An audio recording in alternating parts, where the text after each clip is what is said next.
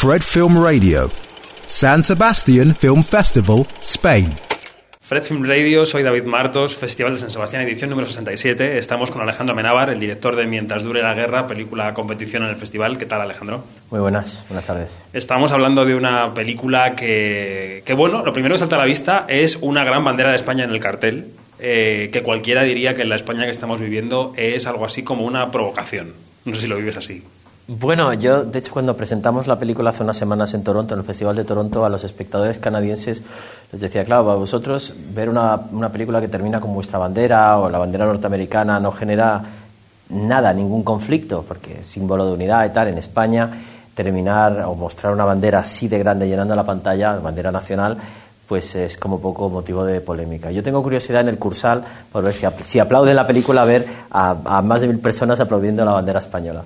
La película juega o invita a los espectadores a confrontar su propia simbología, porque obviamente tenemos un problema con nuestra identidad. ¿Y por qué decides contar esta historia ahora? Es verdad que la hora del cine es laxo porque las películas se escriben, se financian, se levantan, pero ¿por qué esta historia que está en la génesis de la guerra civil, por qué ahora? En realidad la historia la escribí yo creo hace como 3 años, cuando descubrí el episodio de Unamuno en el Paraninfo. Me sorprendió que no lo conociera, habiendo estudiado la figura de Miguel de Unamuno, y empecé a picar y vi toda la actitud de Unamuno durante los 3 primeros meses de la guerra, y me fue muy fácil identificarme con ese hombre que no quiere que le arrastren, que quiere estar en lo que se llamó la tercera España, que es la que no quiere sangre. Y en paralelo investigamos la historia de Franco con los generales, esos militares que al principio se alzan no contra la República, sino contra el gobierno de la República, y que acaba convirtiéndose Franco en el jefe de todo esto. Y digo, aquí hay una historia. Todo eso lo decidimos hace como 3 años, luego el proyecto estuvo aparcado por problemas de financiación, y ahora justo va a coincidir en el momento más, yo diría, pertinente e inoportuno, que es a las puertas de las elecciones y con una izquierda dividida, y donde pues hay obviamente conexiones muy directas con aquella historia. No sé si es verdad que te he escuchado en alguna entrevista que Carra Lejalde no era la primera opción de casting para Unamuno.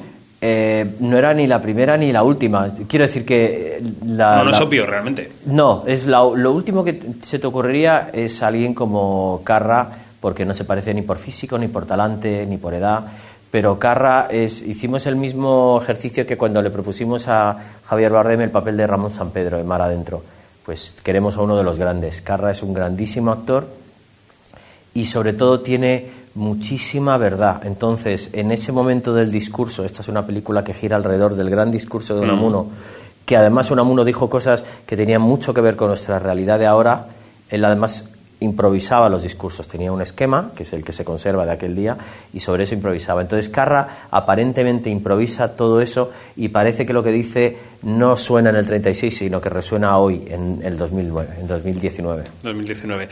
Retratas a un Franco que no se parece a los Francos que quizá hemos podido ver en el cine, que no es una caricatura, que es un señor que tiene una vida familiar, es un señor que también tiene una estrategia militar. ¿Querías que ese Franco tuviera más dimensiones de las que estamos acostumbrados a ver?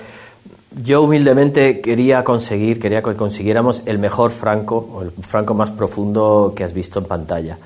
Y el mérito, por supuesto, es de Santi Prego, que es un actor sensacional, que llegó a la prueba de casting pues un poco como Franco, diciendo, bueno, sí, tal, esto me gusta, esto no me gusta, el personaje, con muchísima seguridad. Y queríamos... Franco es el antagonista de esta historia, lo cual no quiere decir que tiene que estar echando espuma por la boca ni tiene que estar gritándole a su hija. Sabemos que Franco podía ser un hombre muy cariñoso, muy sentido, que no gritaba a sus subalternos, que tenía ese punto de timidez. Entonces queríamos jugar con todos esos elementos y a la vez mostrar el Franco que, por el bien de España, porque él estaba actuando, entre otras cosas, por lo que él creía que debía ser el bien de su país, estaba dispuesto a matar a la otra mitad, que ahí está lo terrorífico. ¿Y tú te sientes haciendo una especie de servicio patriótico con esta película a España? Bueno, mi hermano, que vive en Londres desde hace muchos años, vio la película hace unos meses y utilizó una expresión, dijo, es una película patriótica que no patriotera. Mi hermano ve un poco la realidad española desde la barrera.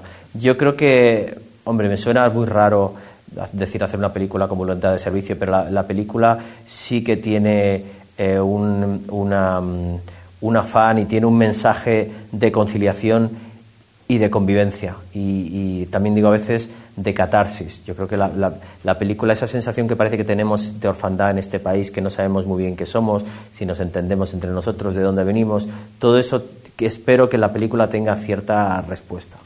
Es curioso porque preparando la entrevista hoy pensaba que quizás nos habíamos equivocado contigo los periodistas porque te encuadrábamos todo el tiempo en las primeras películas que hiciste, en las películas más de género de la primera parte de tu carrera, y luego cada vez que haces una nueva película intentamos compararla con aquellas y diciendo que Amenábar se sale de su casilla y que hace algo que no parece de Amenábar. ¿Cómo definirías tu carrera? ¿Cómo definirías tu cine y cómo engarza esta película en lo que es tu filmografía? Para mí es difícil definir mi carrera porque es verdad que cuando hago una película y lo doy todo en una película, no soy de esos directores que tiene varios proyectos, tengo uno y me centro, pero luego intento olvidarme automáticamente del anterior, intento refrescarme.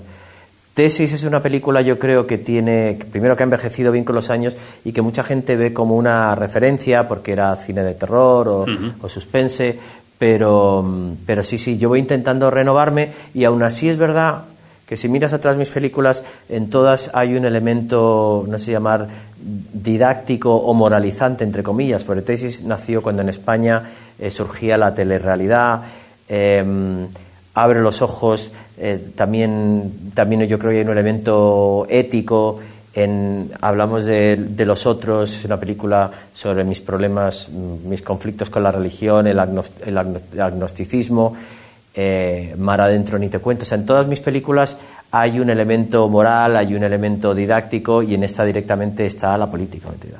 ¿Te faltaba por tocar la política? ¿Es una cosa que te pedía el cuerpo? Pues a lo mejor sí, porque de hecho me gusta el cine político. Sí. Me encanta la historia oficial, me encanta Missing, Desaparecidos. De hecho, mi vida está marcada por la política. Mi familia hizo un viaje de ida y vuelta de España, marcada por la guerra civil, a Chile, y de Chile, marcado por el golpe de Estado, a España. O sea que mi vida está marcada por la política. Pero nunca me imaginé haciendo una película sobre la guerra civil, y muchísimo menos sobre Franco. Nunca pensé que estaría dirigiendo a un señor haciendo de Franco. Y además es un reto en el sentido de que incides contra el mito, ¿no? El mito del cine español que vuelve una y otra vez a la guerra civil. Esto, el otro día no sé con quién lo hablábamos, porque también ha habido como 2 o 3 películas recientemente, me parece que Sordo, también La trinchera infinita, la tuya, ¿no? Que inciden en este tema. Y claro, es que la guerra civil es tan infinita como las historias que se pueden contar de la guerra civil, ¿no? Bueno, de entrada, la guerra civil, alguien hacía el otro día el análisis y decía, es un porcentaje ínfimo de películas, con la de películas que se hace no hay tantas películas sobre la guerra civil. Y luego lo que ves muchas veces en las películas es la guerra civil como telón de fondo, como el marco.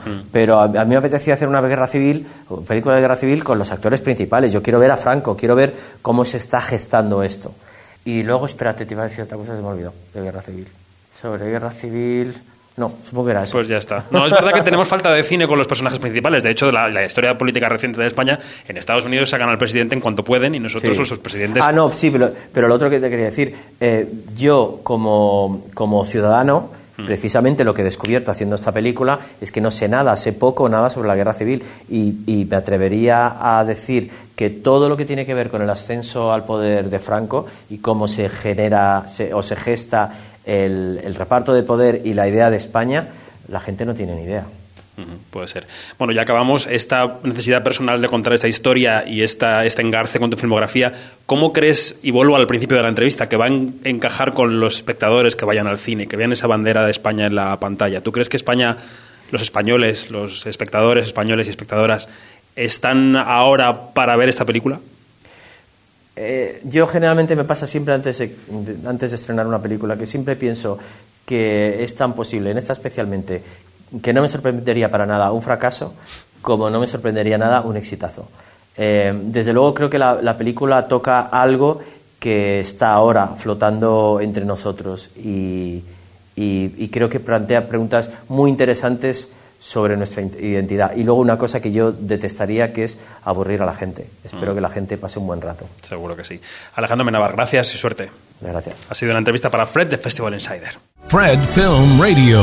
24/7 on Fred.fm and smartphone apps.